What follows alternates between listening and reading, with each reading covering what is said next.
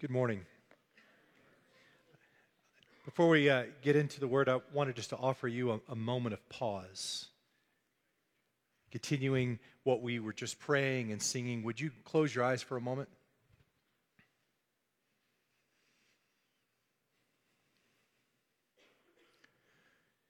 What would it look like in this moment for you to open wide the doors of your heart to Christ?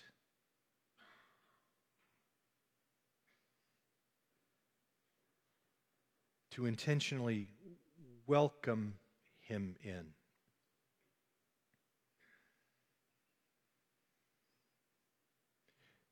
You may have sung to him for a few minutes. You may have been singing about him for a few moments. But in this moment, you pause and you actually speak directly to the God who is here. And you say, I welcome you.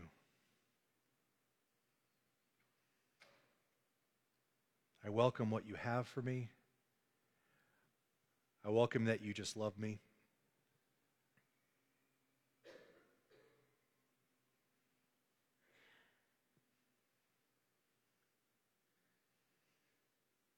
Jesus, we open the doors of our heart to you only to see that you've already opened the doors of your heart towards us. So we welcome, sit with us. You are a guest. You are welcome. You are home. Amen.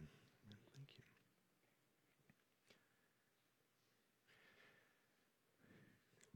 Each one of us was created in a cauldron of culture, of family, of faith. One of the ways that we really move forward in life is when we begin to acknowledge, a lot of things shaped me before I got here. I grew up in the 70s and 80s in Dallas, Texas. How many of you ever seen the TV show Dallas? That was basically my life. Yeah, if you saw that, that makes a lot of sense.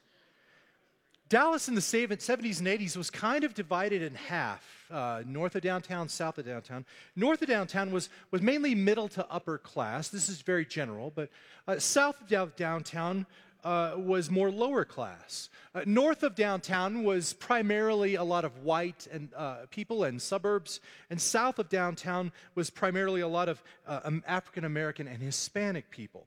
And it was kind of just accepted. I mean, it wasn't even verbalized, but it was just accepted that certain areas of town were the way they were because of the people who lived there. This area of town was more crime-ridden. This area of town was more vandalized. This area of town was more broken down because that's just how these people chose to live. And so it became easy for me to just accept the world around me and to form opinions about groups of people. It's easy to become judgmental. It was easy for me to not look at things like societal circumstances or history and just say, this is how people are. This is what I'm learning is the power of privilege.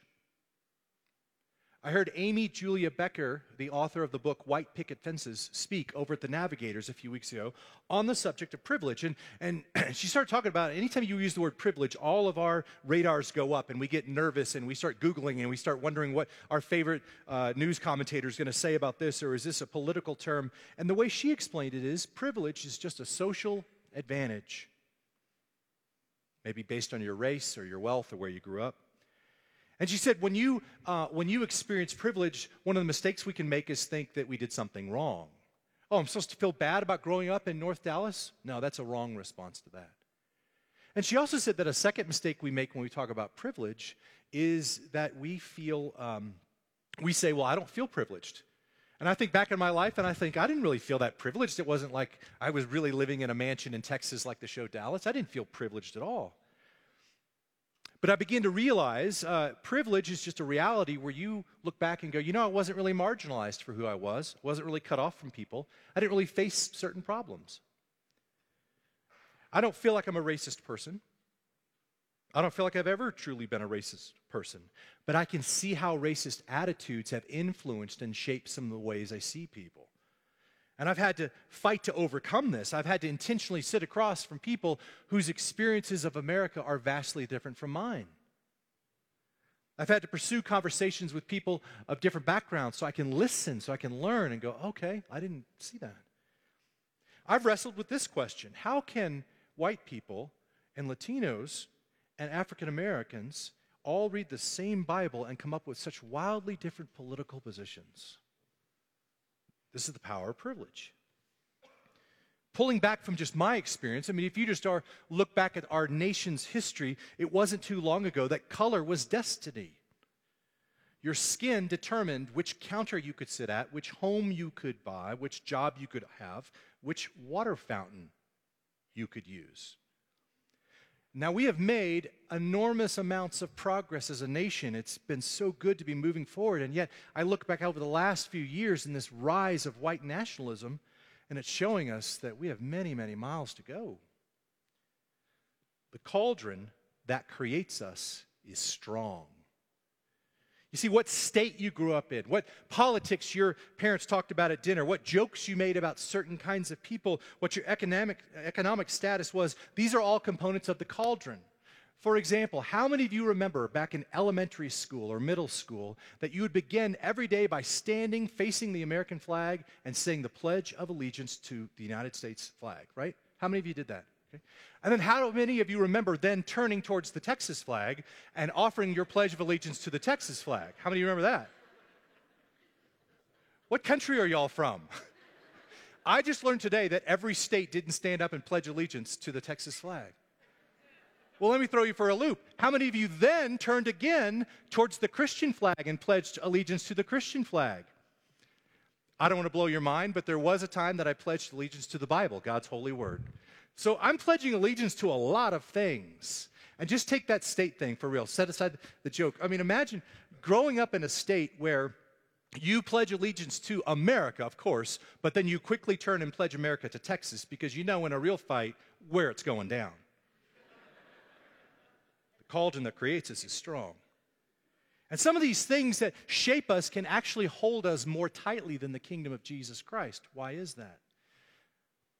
Because while we may be born again in the kingdom, we still were born the first time in this cauldron. And so the love we have of our country, our view of government, our impressions of certain groups of people can sometimes be more powerful than our view of the kingdom. Or perhaps, more accurately, can define our view of the kingdom so much that we think that our view is the kingdom. In Matthew 15 today, we're going to see Jesus Christ confront people's view of his kingdom.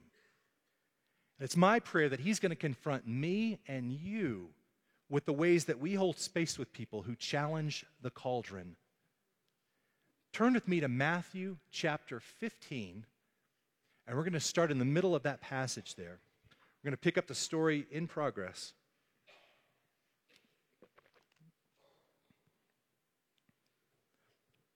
Matthew 15:21. So Jesus left that place, and he went off to the district of Tyre and Sidon.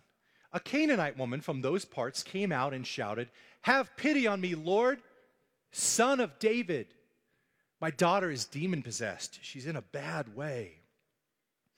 Matthew's narrating this story for us. He tells us that Jesus left that place and he went off. Your version might say he withdrew. What's happening here is this. Jesus is taking a break from ministering to primarily Jewish people in the Galilee region. He's getting away for a rest. He's heading to the coast. He's heading towards pagan Gentile territory.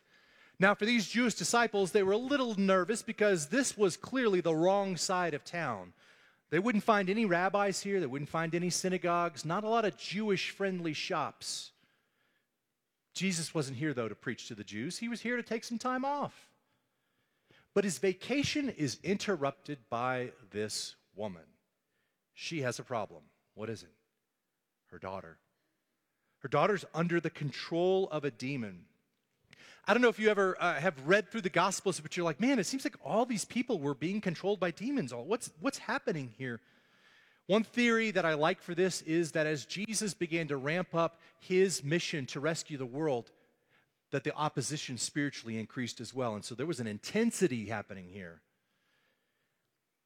And this young daughter, as we know from the other stories in the Gospels, what it's like to be in this kind of torture. She probably had seizures. She probably attempted to hurt herself or kill herself. She was in constant physical pain, constant mental agony. It's her daughter. How far would you go to save your daughter? When my brother was 10 years old, he developed a rare form of cancer. He lived with it for 20 years. One of my most vivid memories of high school was our family's desperate attempts to find treatment, because you go to the doctor and they're like, there's nothing we can do. And my mom was like, nope, everyone gets a shot. We kept going from place to place. We went to the top doctors and we'd switch and switch and switch. We went to Mexico one time to purchase illegal medicine and smuggled it back across the border. Today's the first time I've ever told that story. We smuggled drugs across the border of Mexico. If only we had a wall to stop us from... anyway. When my brother got older, my wife and I traveled with him to an experimental treatment, and it was in Canada. They were doing this nuclear treatment that was not allowed in the United States. So we flew to Canada. I remember coming back through the airport, all three of us were pulled aside. Security comes out, guns blazing. What was going on was we had this high radiation count that was setting off all of the counters.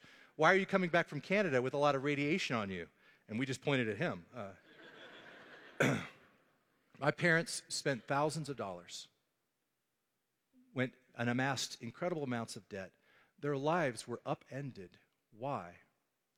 Because when it's your kid, you will do anything, right? This woman had gone from shaman to shaman, from faith healer to faith healer. She had spent everything she had on cures and help. She had gone to every person in her religion. Will you help me? Will you help me? Will you help me? What do I need to pray? I'll pray to this idol. I'll bow to this idol. What do I need to do? I'll do anything. And now Jesus gets a turn. Now, how many times have we seen Jesus? Some person comes to him, and they're blind, they're lame, maybe they've even had a family member who's dying or has already died, and they bring him to Jesus, and Jesus is like, I'm happy to help. Boom, they're fine.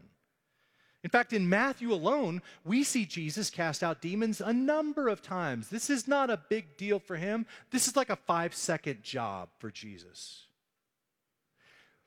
We have a problem, Matthew points out. She's not just a woman. What kind of woman is she? She's a Canaanite. The Canaanites were the descendants of Israel's ancient enemies. These are two races that have been in conflict for centuries. This is a race of people, the Canaanites, that God commanded his people over and over. Listen, I don't want you to do any business with them. I don't want you to sign a contract with them. I don't want you to make any kind of government contract with them. I don't want you to do a covenant with them. I don't want you to marry them. I don't want you to live next door to them. In fact, and in one part of the Bible that is so challenging for me, God says, I want you to kill them and wipe them off the face of the earth. Now, it's centuries later, and the tensions have eased somewhat. They're not at war with each other. But the cauldron that creates us is strong. Scrambling for some kind of way to grab a hold of this for our audience. And I just imagine a white Ku Klux Klan member in 1962 coming up to an African-American pastor and saying, hey, would you please help me? Just imagine all that's boiling under the surface there. She shouldn't even be talking to Jesus. But when it's your kid, you'll do anything, right? So here she comes. Jesus is walking along. She comes crying out. Matthew actually says she came out shouting.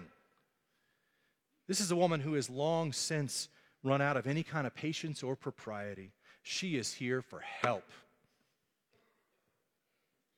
Have pity on me, Lord, Son of David. Now, this is really interesting. Son of David, that's not a Canaanite phrase. This is a Jewish phrase. But she doesn't believe in the God of the Jews. She doesn't know the history of David. Why would she honor Jesus with this title? In the comedy Talladega Nights, Ricky Bobby is a race car driver who's cracking up a little bit. And at one point during a race, he begins to believe that his car is on fire. It's not on fire. Then he begins to believe that his racing suit is on fire. It's not on fire. And so he jumps out of this, and he's running around the track, not on fire, but thinking he's on fire. And he screams out, help me, Jesus. Help me, Jewish God. Help me, Allah. Help me, Tom Cruise. When you're desperate enough, You will call on any name to save you. She's long past desperate. She may not believe in him, but she will use whatever name will work. Now we know Jesus. He's going to heal her, right? He's going to heal his daughter. Let's see, verse 23. Jesus, however, said what?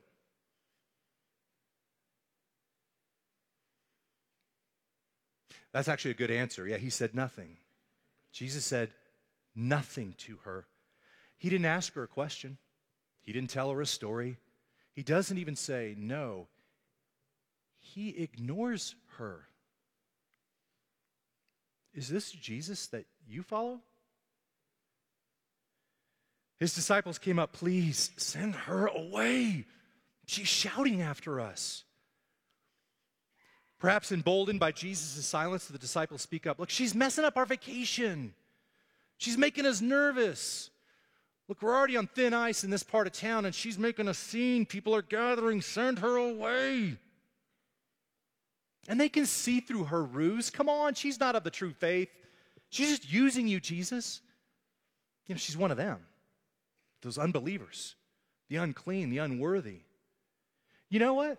I bet all her messing with that Canaanite religion, with their false gods and their weird idols and their human sacrifice, I bet she probably brought that demon on herself.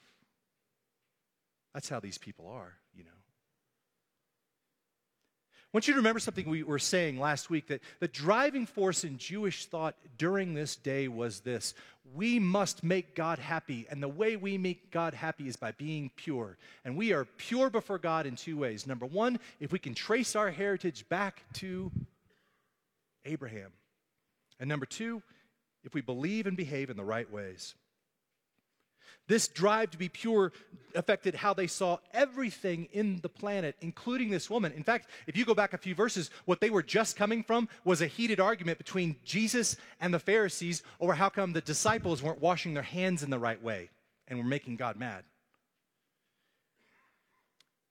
And the hope was, if we are pure enough, if we are good enough, if we are clean enough, then when the Messiah comes, he will come for us, not for Canaanite women. Now, these disciples have been following Jesus for some time, and they had seen him do some inexplicable and surprising things. He has compassion where there should have been judgment. He has a meal where there should have been shunning. He's breaking boundaries all the time, and yet still these disciples in their hearts are Jewish nationalists first. And the cauldron that creates us is strong. You know, these disciples are trying to follow Jesus, but remember, they grew up in a cauldron where they were trained to hate the Canaanites. They memorized Bible verses that ordered them to condemn and even kill them. All this is in this cauldron that combines to give a view of the kingdom where Canaanite women get sent away. What does Jesus do next? He says this out loud. I was only sent, replied Jesus, to the lost sheep of the house of Israel. Now, look at me for a second. We have an advantage. We have the advantage of hindsight. We can look back. We know what happens. We know that Jesus is going to die and rise from the dead. We know this stuff. So we are looking back in the story with insight that they do not have. And we know on this side of the cross that Jesus came to rescue the whole world, that God so loved the world that he gave his only son. We know that. And we also know that the way that Jesus was going to come and rescue the world was to start through his people, the house of Israel. Israel was always this special group of people God loved, but they were never the only group of people God loved. Israel was going to be the doorway through whom God was going to share his love with the entire planet. God was going to love the world through the house of Israel. So what Jesus' mission was this: I'm first going to go to the house of Israel, they will embrace me, and then we'll take this thing national and worldwide. This is what Jesus is affirming here. My ministry is to the house of Israel, not to the Canaanites. I have to go through the house of Israel to reach them. That's what we know. That's not what the disciples are hearing. What they're hearing is this: I was only sent to the lost sheep of the house of Israel, period. If you grew up being taught that the Canaanites were impure, unworthy degenerates. And you have just called for Jesus to send this woman away. And he responds by affirming, yes, I did not come to rescue people like her, but people like you. What do you say next? Amen. Thank you, Jesus. Oh, thank you. We were so worried. It was one thing when you were healing people and doing this. It's one thing when you helped that Roman centurion's son. I mean, we get that because maybe that would improve our position. But surely you're not going to bring the stuff that's meant for us to people like them. Finally, we were so worried, Jesus, about how you were kind of slipping away. But now we see you're checking the right box. You're towing that party line. Oh, this is the kingdom we were working for. The woman doesn't clap. However, she came and threw herself down at his feet. Master, please help me. She's out of options. And in a crowd of men, in a culture where she had no standing, she just gets on her knees and debases herself. Jesus, please help me. All these men are looking down at her. Please help me. Why would she beg like this? Because when it's your kid, and I wonder in this moment, I don't know, this is just conjecture. I wonder in this moment if the disciples began to see her differently. Not as a Canaanite, but as a person. Not as a sin, but as someone who's suffering. Maybe they can relate to the times that they have been begging before God. Maybe the times that they had a need that was so great. Maybe a time that they felt helpless. Maybe a time that they didn't know where to turn. And in her own begging, they see themselves and they realize maybe Jesus should do something. Maybe he will. Verse 26. But it isn't right to take the children's bread and throw it to the dogs. That's an interesting way to respond. What does he mean? Bread and dogs? What's going on there? If you were here a few weeks ago, we actually were in Mark chapter 8, where Jesus used bread as a metaphor for himself. Hey, just like you eat bread and it brings you life, guess what? I'm the bread of life.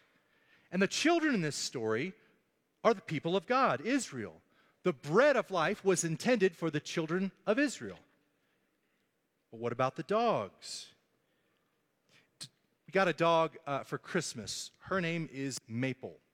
She is so cute. And everywhere we bring Maple, everyone loves her. Maple loves us. I think that Maple is secretly plotting to kill me and take my place because she loves Jessica so much more than me. We took Maple to a soccer game yesterday in Denver, and crowds are lined up to come and pet this dog. She just is love, love, love all the time. We love dogs. Back in this day, not so much. Back in this day, dogs were unclean scavengers. They were running on the streets. They were grabbing food from stalls. They were pests. I never really understood the way that people thought about dogs until we were in Haiti a few years ago. And I saw just how dogs were treated. Dogs were not house pets. They didn't walk around in purses looking out at people. They were running the streets wild. And I remember this one kid at this one place had a stick, and this dog was coming by, and he was hitting the dog with a stick. And I went to him, and I was like, no, we don't hit dogs with a stick. And he was like, what? And then he just started hitting the dog again. It was like he was just hitting a rat or a cat or something that didn't mean anything. My point is, for them, it was part of their culture. It's just, they looked down. Dogs were scavengers. They weren't beneficial. They were just these things. And so what Jesus is saying with this complex statement is this: why would you take the Messiah that belongs to the house of Israel and give it to some dogs? Why would you take the bread that belongs to the kids in the house and throw it out to a dog? So let's recap our story. Jesus ignores a woman's cry for help.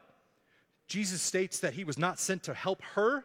And when she finally falls at her feet, he insults her and calls her a dog. Parents, how about you tell this story at bedtime to your kids tonight, right? What a great story. By the way, cards on the table. I think Jesus is being very subversive here. I think he's miles ahead of his disciples. I think he's leading them into a trap. I wish we could see his eyes toward this woman. I think they've welled with tears.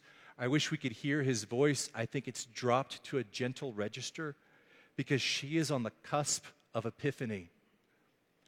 Listen what she says. I know, Master, but even the dogs eat the scraps that fall from their master's table. She's on her knees. She doesn't argue with him. She doesn't say, I'm not a dog. She gets the game. Messiahs don't come for people like her, who believe the things that she believes, who's done the things she's done.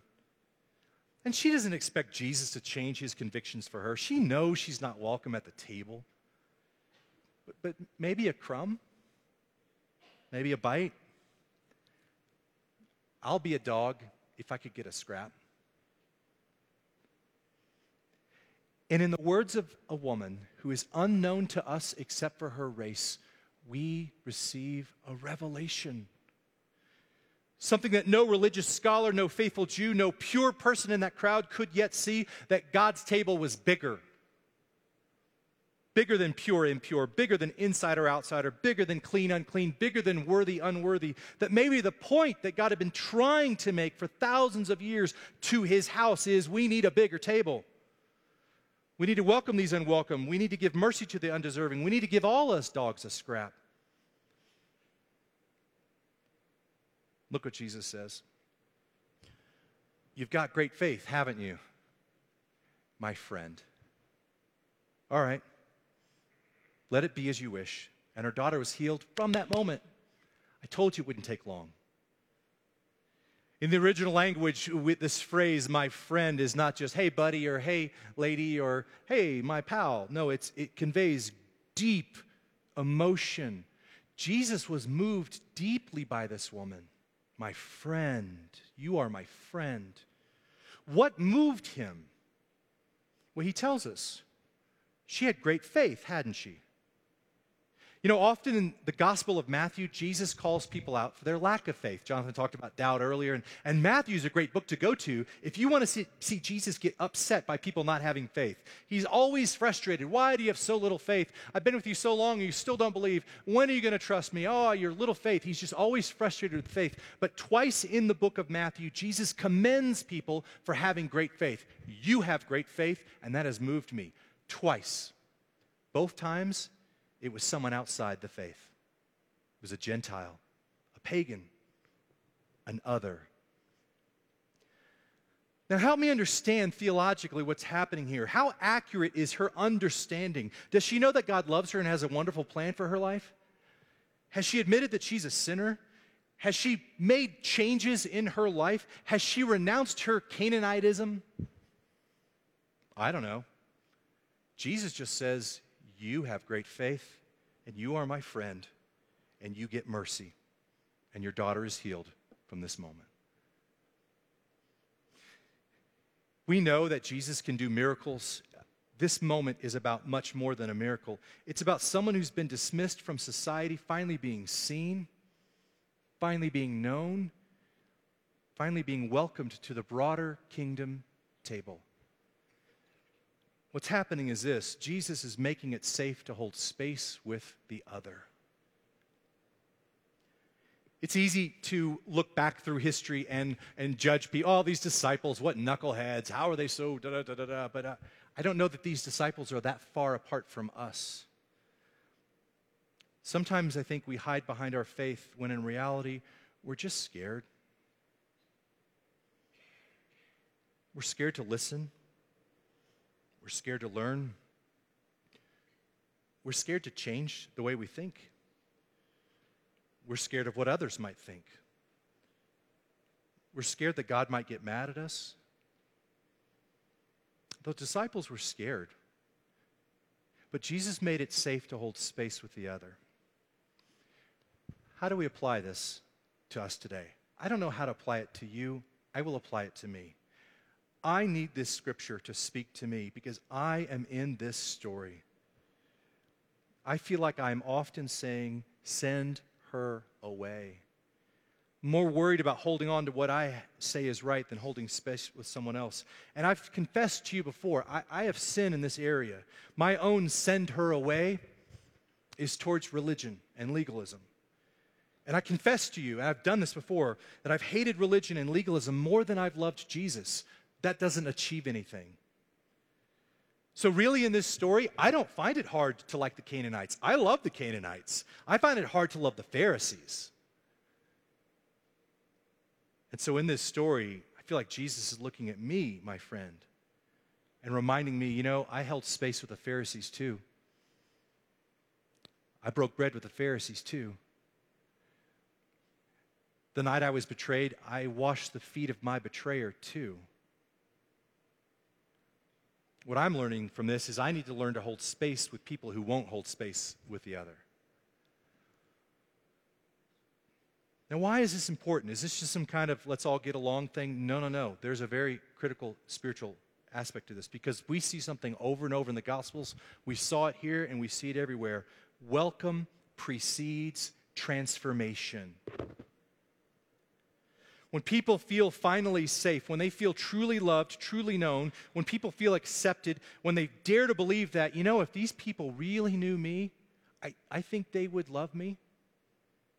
Then the welcome of God begins to seep in. And that's where the transformation of Jesus kicks in. A few weeks ago, I got to hear from Dr. Derwin Gray, pastor of Transformation Church in North Carolina. Dr. Gray is a former NFL player. He actually came to Christ while playing football in the pros. And one day he found out he was going to be traded to Carolina. Sounds great. Except Dr. Derwin Gray is an African-American man. And when he learned he was being traded to Carolina, he immediately was concerned. He knew what people from the South thought about people who looked like him. He imagined, these are his words, he imagined a bunch of Confederate flag-waving, NASCAR-driving people that are going to hate him. He says, I grew up fearing these people, hating these people, not wanting to go there. He was about to be the other in a place that he wasn't welcome. So what did God do when he got to Carolina as a Christian now? Dr. Derwin said this, so God put me in a church full of those people. And these people I judged for so long did something amazing. They loved the prejudice right out of me. He said, when I began to feel truly accepted by these people, it allowed Jesus to do a work of transformation in my heart, and I found myself opened up to love people I didn't think I could ever love. He was welcomed, and then transformation came. Some people say today, throw out this word tolerance a lot. We need more tolerance in our country. I'll just tell you personally, for me, I don't want you to tolerate me. I don't want your tolerance. I want your acceptance of who God created me to be. And I think Josh McDowell says it better than I do. Tolerance says you must approve of what I do. Love responds, I must do something harder. I will love you even when your behavior offends me. Jesus makes it safe to hold space, to love people, agenda-free. And when we do, we allow people to open themselves up to the transformation of Jesus Christ. So welcome to Pulpit Rock Church. We're a church for people who are willing to hold the same space even when we don't hold the same convictions. It's a place where I can love you even though I don't agree with you. It's a place where you can love me without having to change me first. We could have love that is agenda-free. So as I move towards a moment where you talk to Jesus about this, let me ask this. Who's your Canaanite? In the cauldron that created you, who were you told was a dog, unworthy of scraps? Right now, is there someone or some group that God is stirring you and saying, I want you to forgive, I want you to reach out, I want you to love? If you want to be truly honest this morning, where have you hidden behind religion when in reality you were just scared? Will you pray with me?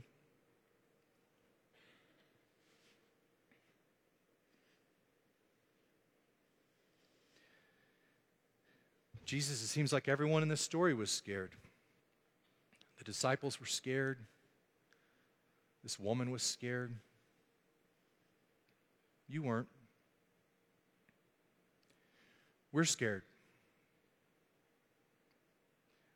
We're scared of the things that you call us to. We're scared of the people you call us to.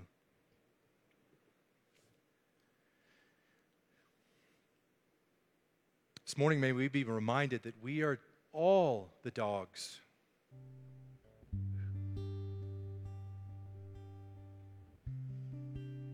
That we have been loved far more than we deserve, so that we might love others far more than they deserve.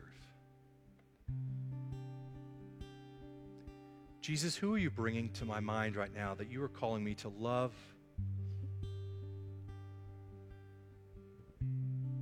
Not to tolerate, but to love.